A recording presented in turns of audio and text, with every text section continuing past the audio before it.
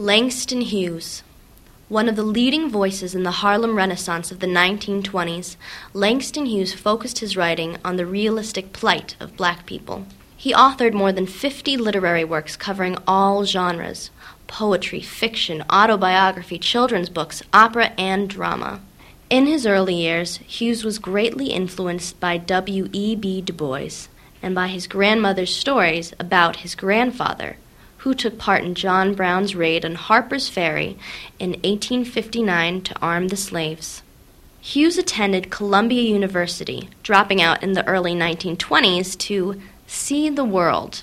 After returning to the United States, he won a scholarship to Lincoln University in Pennsylvania, graduating in 1929, where he was considered one of the most promising young poets of his generation.